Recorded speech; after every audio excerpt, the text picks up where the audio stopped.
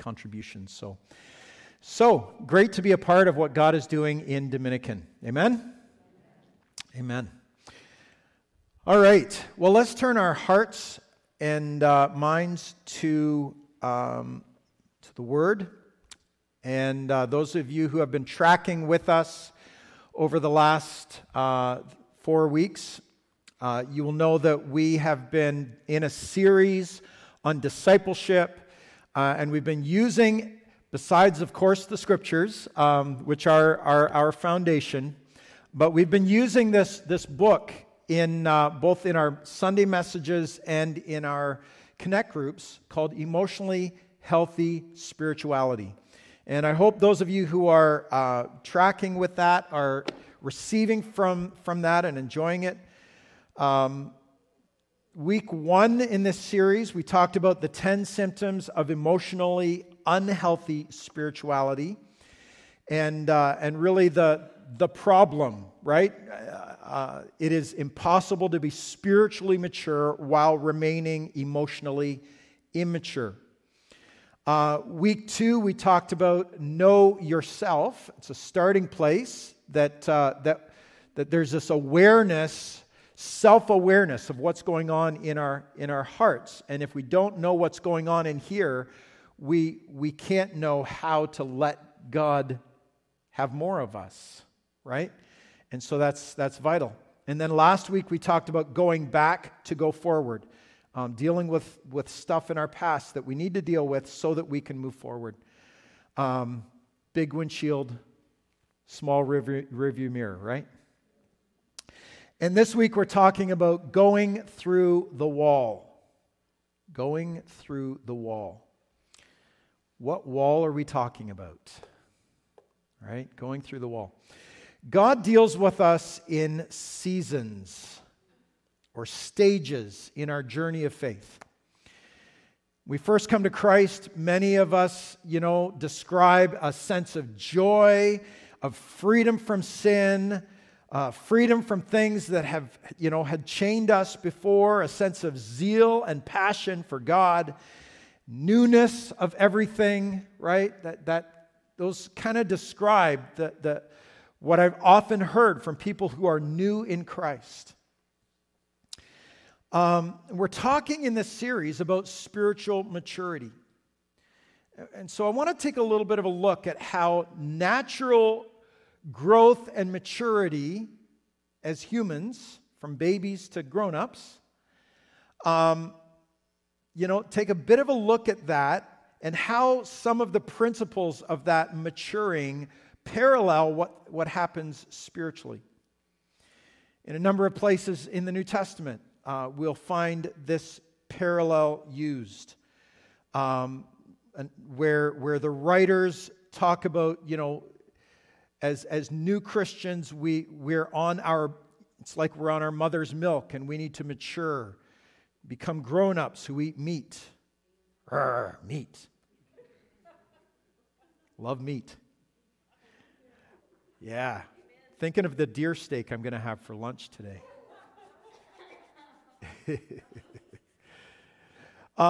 Anyways, for example, in Hebrews 5, I think this might be up there. Nope, it's not. Hebrews 5, verse 12 to 14 says, "In fact, though by this time you ought to be teachers, you need someone to teach you the elementary truths of God's Word all over again."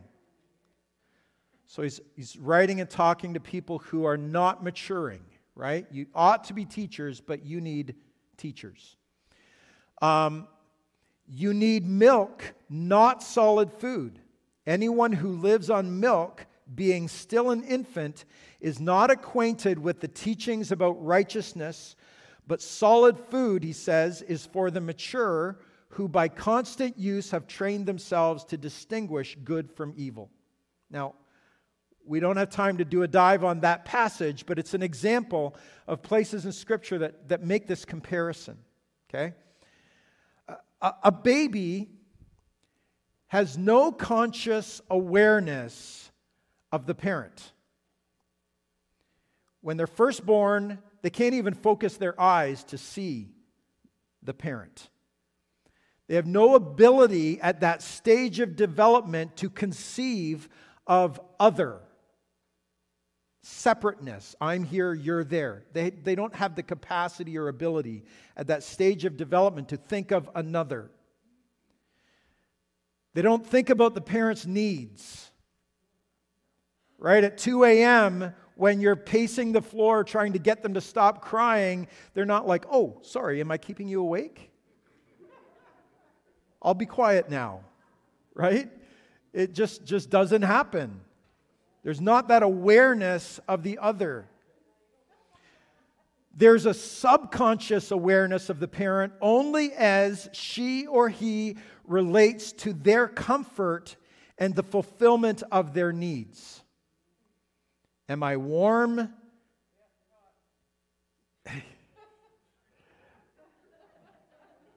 Why, thank you.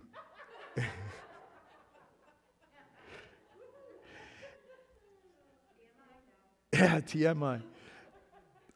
Am I warm? Am I fed? Am I rested? Do I have a clean diaper? Right? That's all the baby can think about, all that's on their little brain. Or do I have tummy cramps? Am I hungry? Am I fighting sleep? Do I need my diaper changed? Right? Like, all that matters to an infant is their comfort. That's not bad. It's not evil. It's just the stage of development that they're in. Right? There's nothing evil about it. It's the natural season of the beginning of life. A person who is spiritually a baby is conscious of God primarily as he relates to the fulfillment of their needs. He saved me. He healed me. He rescued me. He provides for me. He gives me purpose.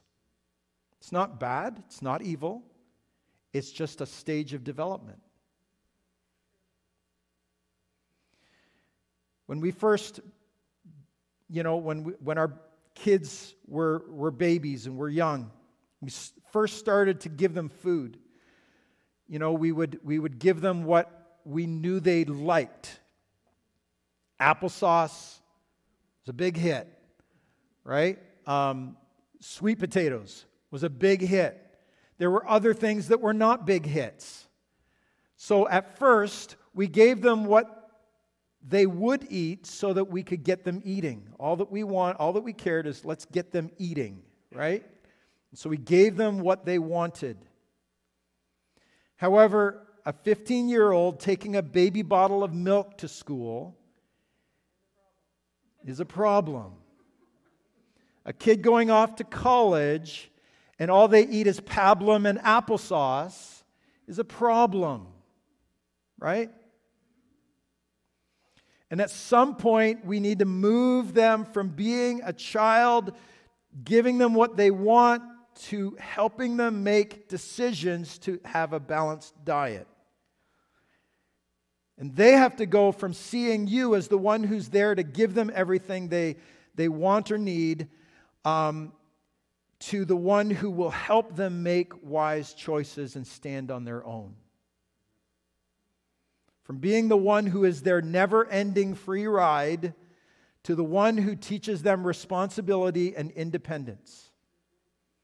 Right? So how does that happen? It requires stopping the flow of milk. It requires some discipline over vegetables that they might not like. It requires them having to do some chores that they're not excited about. It's not about what they want or feel like, but it's about what needs to happen in order for them to mature. Right? And so we have those same things in our spiritual journey. And in the book, Pete Scazzero outlines these stages of faith. Stage 1, this life-changing awareness of God. Stage 2, discipleship. You begin to learn. There's this hunger for the Word, and you begin to learn and grow and learn some stuff. The active life. Stage 3, you start to serve. You realize, hey, I want to do something for God, and you start to serve and do some things. Then he describes this thing called the wall. Boom. And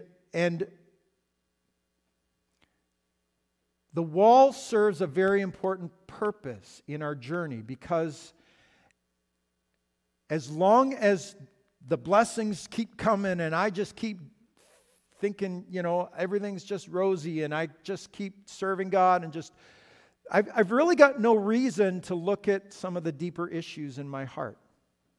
I've really got no reason to look below the surface. I've really got no reason to put down those deeper roots and grow that rich perseverance that needs to grow in my life. Right? The early seasons in our spiritual journey are often real joy. And it's easy to see and sense that God is near. Answers to prayer seem to come so easy, oftentimes, to people who are new in the faith. God is giving us what we need as infants. And we gladly find ways to serve because we know that God wants us to make a difference. But in order for us to grow beyond our faith being largely this emotional experience, and for our faith to mature, to handle the complexities of life, there comes a point where we need to have some challenges, to experience maybe even some dry times when we don't sense the presence of God like we used to. Am I in this for the buzz, or am I in this for the long haul? Right? Am I in it for me, or am I in it because God is worth it no matter what life throws at me?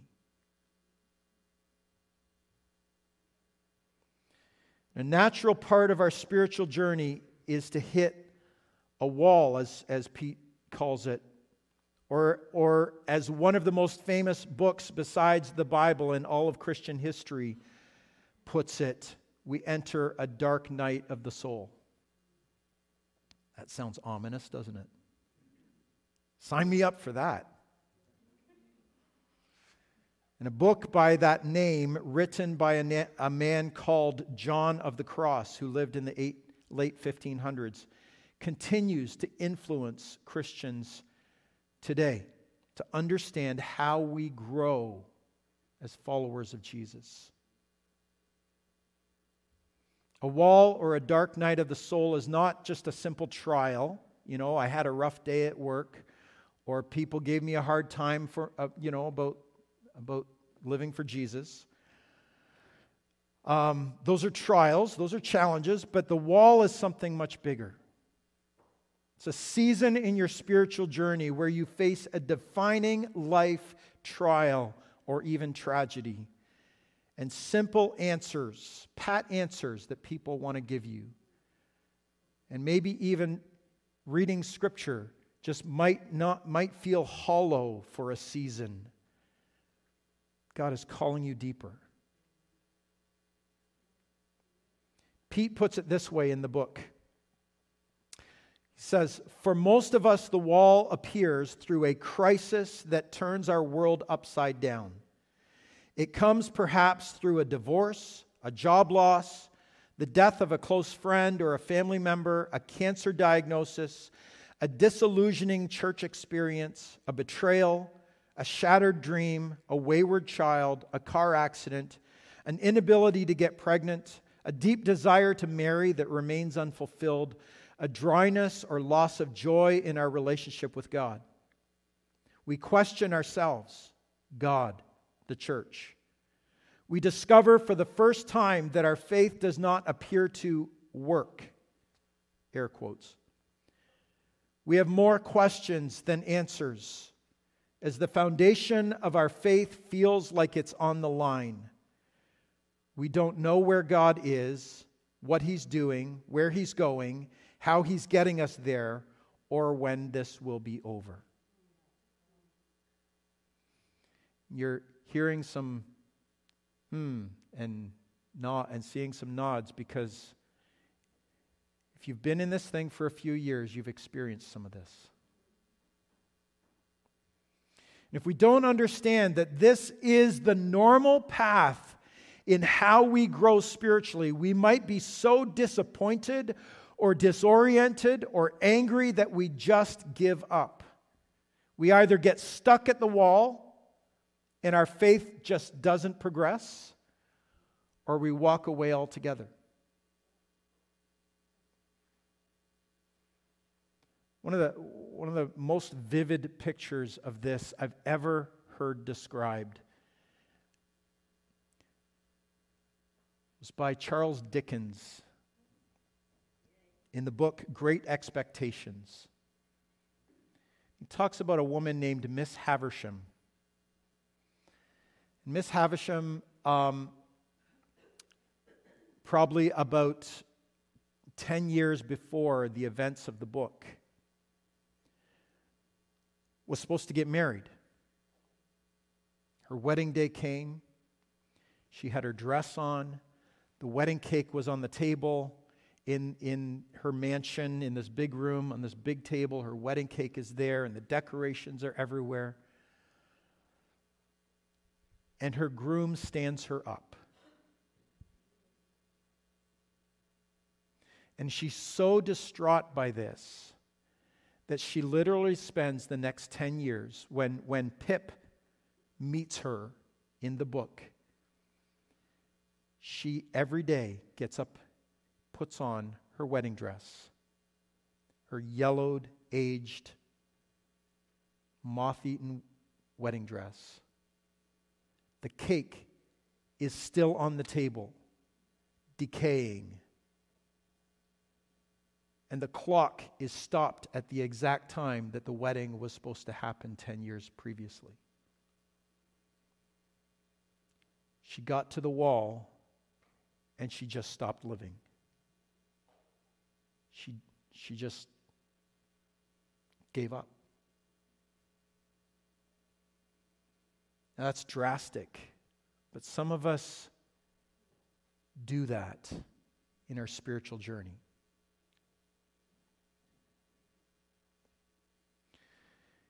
It's not that God does painful things to you, but it's that when they happen, and folks, in life, they happen. When they happen, God is right there with you, ready to use this tragic moment as an opportunity for your deep growth, because He never wastes anything.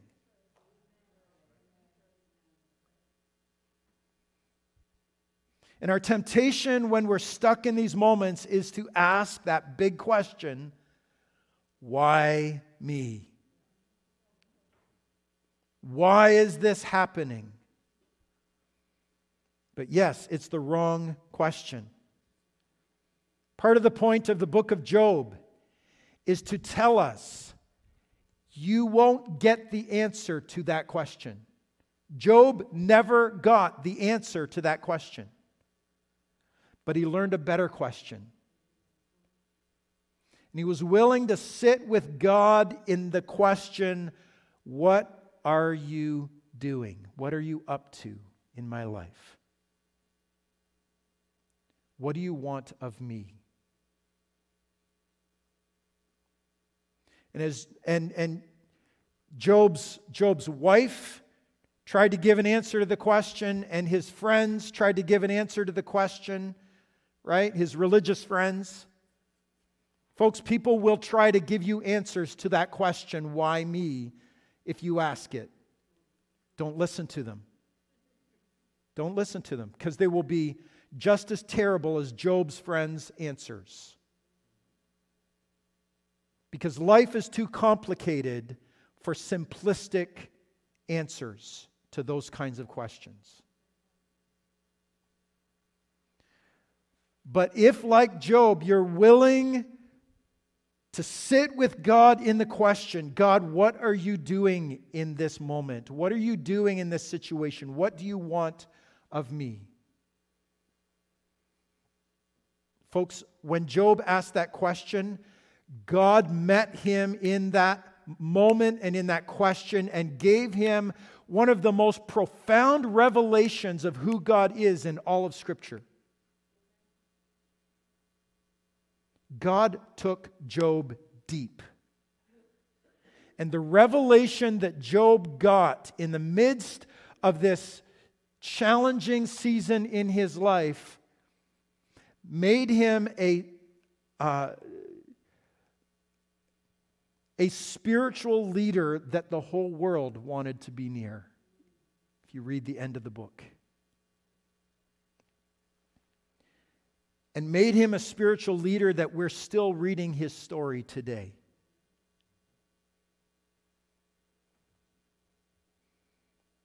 And so, like Job, the key is to learn to wait on God in the brokenness and say, God, what do you want of me?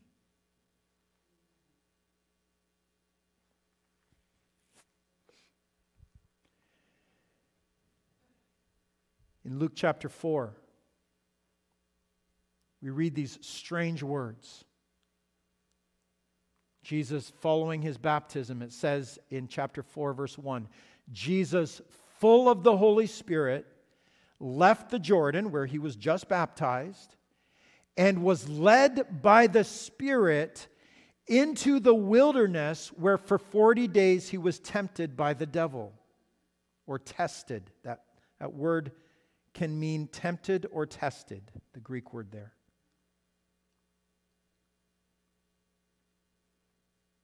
The Holy Spirit led him to a place that was hard and difficult. Why would he do that? Because there were things that needed to be completed, even in the life of Jesus, the God-man, for him to be ready for what was ahead. Isn't that interesting?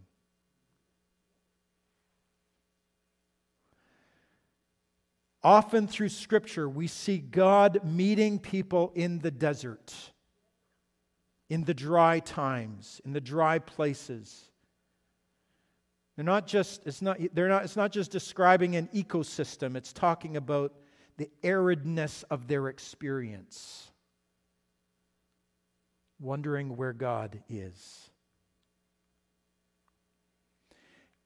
And so we have in Numbers chapter 11, the Israelites are on this journey in the desert. It says, the rabble with them began to crave other food. And again, the Israelites started wailing and said, that's not like fishing for whales, but whining and wailing. If only we had meat to eat. Deer steak. We remember the fish we ate in Egypt at no cost, and also the cucumbers and melons and leeks and onions and garlic, the spices. Right? But now we have lost our appetite. We never see anything but this manna. God led the Israelites into the desert to change their appetite. Egypt always in Scripture is a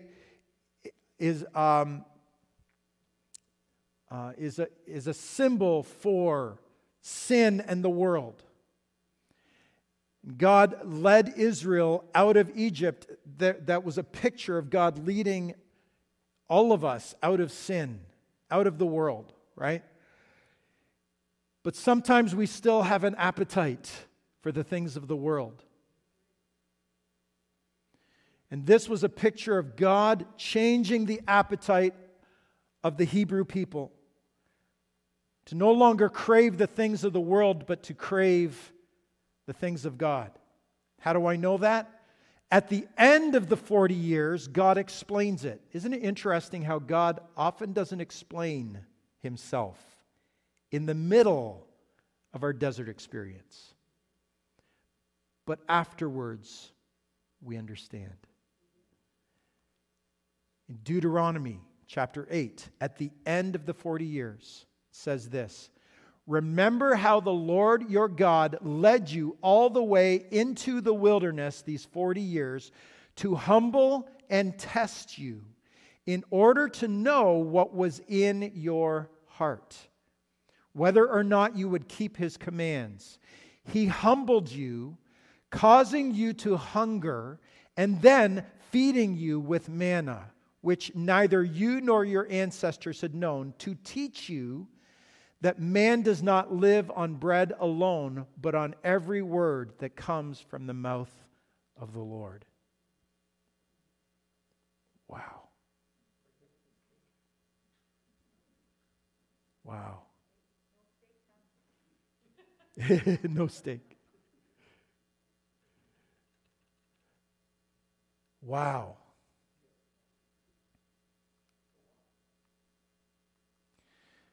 There are times when the Spirit leads us into the desert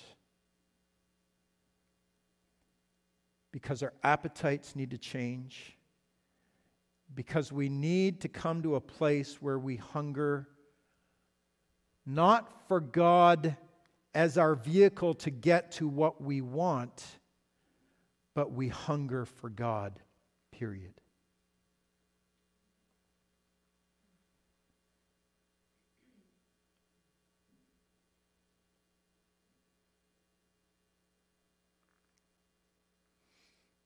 Every leader in Scripture had their dark night or their wall that brought them to that place. Abraham, Jacob, Joseph, Moses, David, Elijah, Jeremiah, Jonah, Habakkuk, Nehemiah, Peter, and yes, even Jesus. During these seasons, and for some, these seasons lasted years, right? But during these seasons, they experienced deep revelations of who God was, which enabled deep transformation in their life, which in turn enabled a broader influence for the kingdom of God on the earth. Some of you have experienced a great level of challenge and pain in your life. And God has trusted you with an opportunity to experience a greater level of revelation and transformation. You may say, well, I didn't sign up for that. You may say, if you're on the if you haven't experienced that yet, anything like that, you may say, I don't want to sign up for that, right? I hope that's not in the cards for me. But those of us who have walked through those times and have allowed God to do what He wanted and needed to do in us will say, as painful as it was, I wouldn't trade it for anything.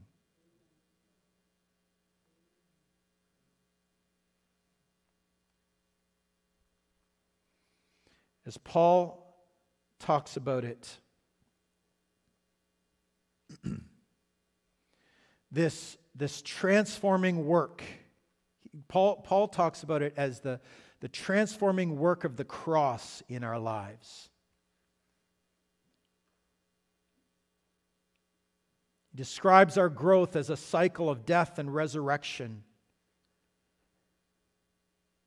In 2 Corinthians 4, verse 10, he says, we always carry around in our body the death of Jesus, so that the life of Jesus may also be revealed in our body. For we who are alive are always being given over to death for Jesus' sake, so that His life may be revealed in our mortal body. When we go through crushing times, embrace it as the work of the cross in your life to bring about the death of what needs to die, so that what God wants to live in you can live.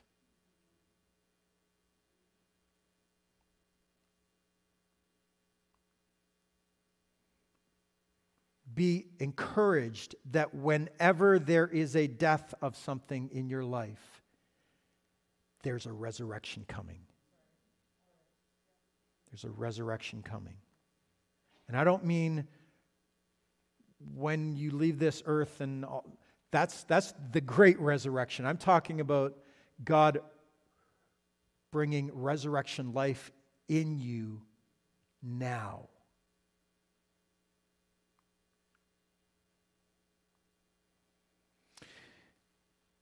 We need to wrap this up soon. Running out of time. There is life, as Pete says in his book, there's life on the other side of the wall. So we're willing to journey through the dark night, the wall, willing to embrace it, willing to sit with God in the question, God, what do you want to do in me? When we come through it, we are changed. And I love some of the descriptions, and we're going to need to just cruise through them because, again, we're out of time. But some of the descriptions that he has, there's 4 things he describes as, what someone looks like who has come through the other side. A greater level of brokenness. Now, I know when we in our culture, we see brokenness as a negative thing. But in the kingdom of God, it is when we are broken and no longer stubbornly bent on our own will that God can finally start to work through us. In the infamous repentance psalm of David, Psalm 51, that he wrote after his sin with Bathsheba, he says, "My sacrifice, O God, is a broken spirit, a broken and contrite or humble heart. You, God, will not despise." David came to a place of being broken by his own terrible sin, being confronted with that. He was broken by it. And in that brokenness, God says, okay, now I can do something with you. Right? Jesus, in anguish of soul, cries out to the Father in the Garden of Gethsemane, "If it possible, let this cup pass from me. God, I don't want to go through this dark thing, the crucifixion. Nevertheless, not my will, but yours be done." Greater appreciation for mystery. I think it calls it something like the eternal unknowing or something spooky like that. But mystery. Greater appreciation for mystery. We want a God that we can understand. Wouldn't it be nice to understand God? Right? Know what He's up to all the time. We want a God we can understand. A God who is there to make sure that our life is blessed and trouble-free. And when we or someone else experience trouble, then like Job's friends, we want to understand why. We want to know, because knowledge is power. Knowledge is control. And we have such a need for control, if we're honest. But when we go through the crushing, that need to control gets broken. And we begin to trust God. One of Pam's favorite quotes from Mother Teresa is, "The more I get to know God, the less I understand Him. But the more I get to know Him, the more I trust Him." Thirdly, a deeper ability to wait for God. There's a wisdom that grows in us as we learn to trust God through difficult times. We learn to wait on Him instead of looking for instant fixes for the stuff that happens. It was probably one of the most terrible moments in Israel's history when Isaiah penned the words in Isaiah 40:31, "But they that wait on the Lord will renew their strength. They will mount up with wings like eagles. They will run and not grow weary, and they will walk and not be faint. And fourthly, a greater level of detachment. And by this, in the book, Pete means just clinging less tightly to the things of this world. Right? Going through the dark night tends to cause a person to evaluate their priorities and to begin to value eternal things more than the stuff that we sometimes want to make our life about. Let's stand.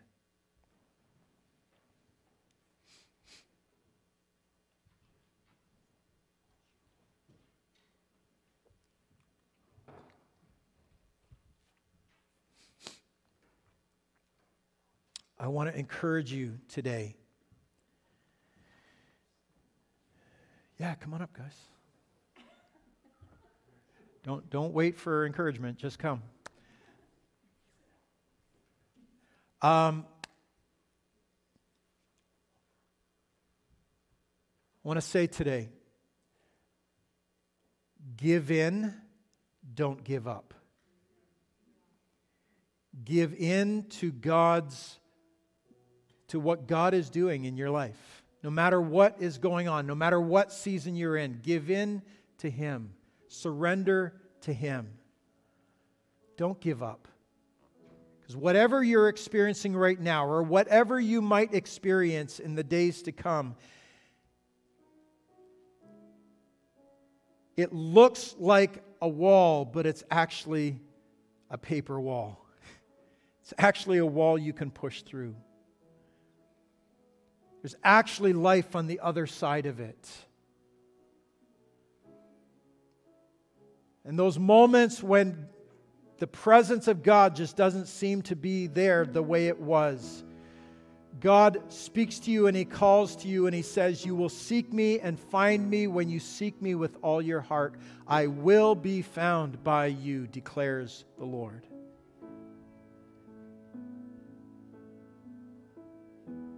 So let me pray with you today. Those of you in the room, those who are online, many of us, just statistically, many of us might be right in the middle of a desert season, a wall season, a dark night season, whatever analogy you want to use, might be in the midst of that right now. Some of you have come through one and you're trying to understand it, and some of you maybe haven't experienced one. Let me encourage you, it's coming.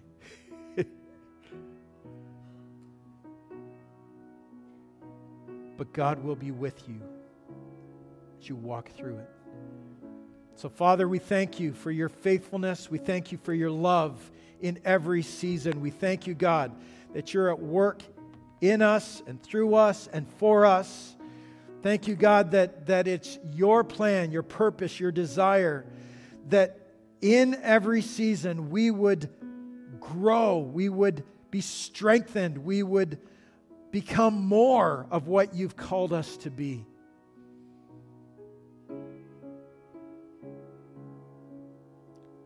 So God, in this moment, we say we surrender to you.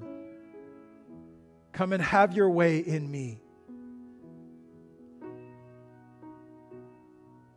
Go deep in my heart so that I might be truly changed. In Jesus' name I ask. Amen.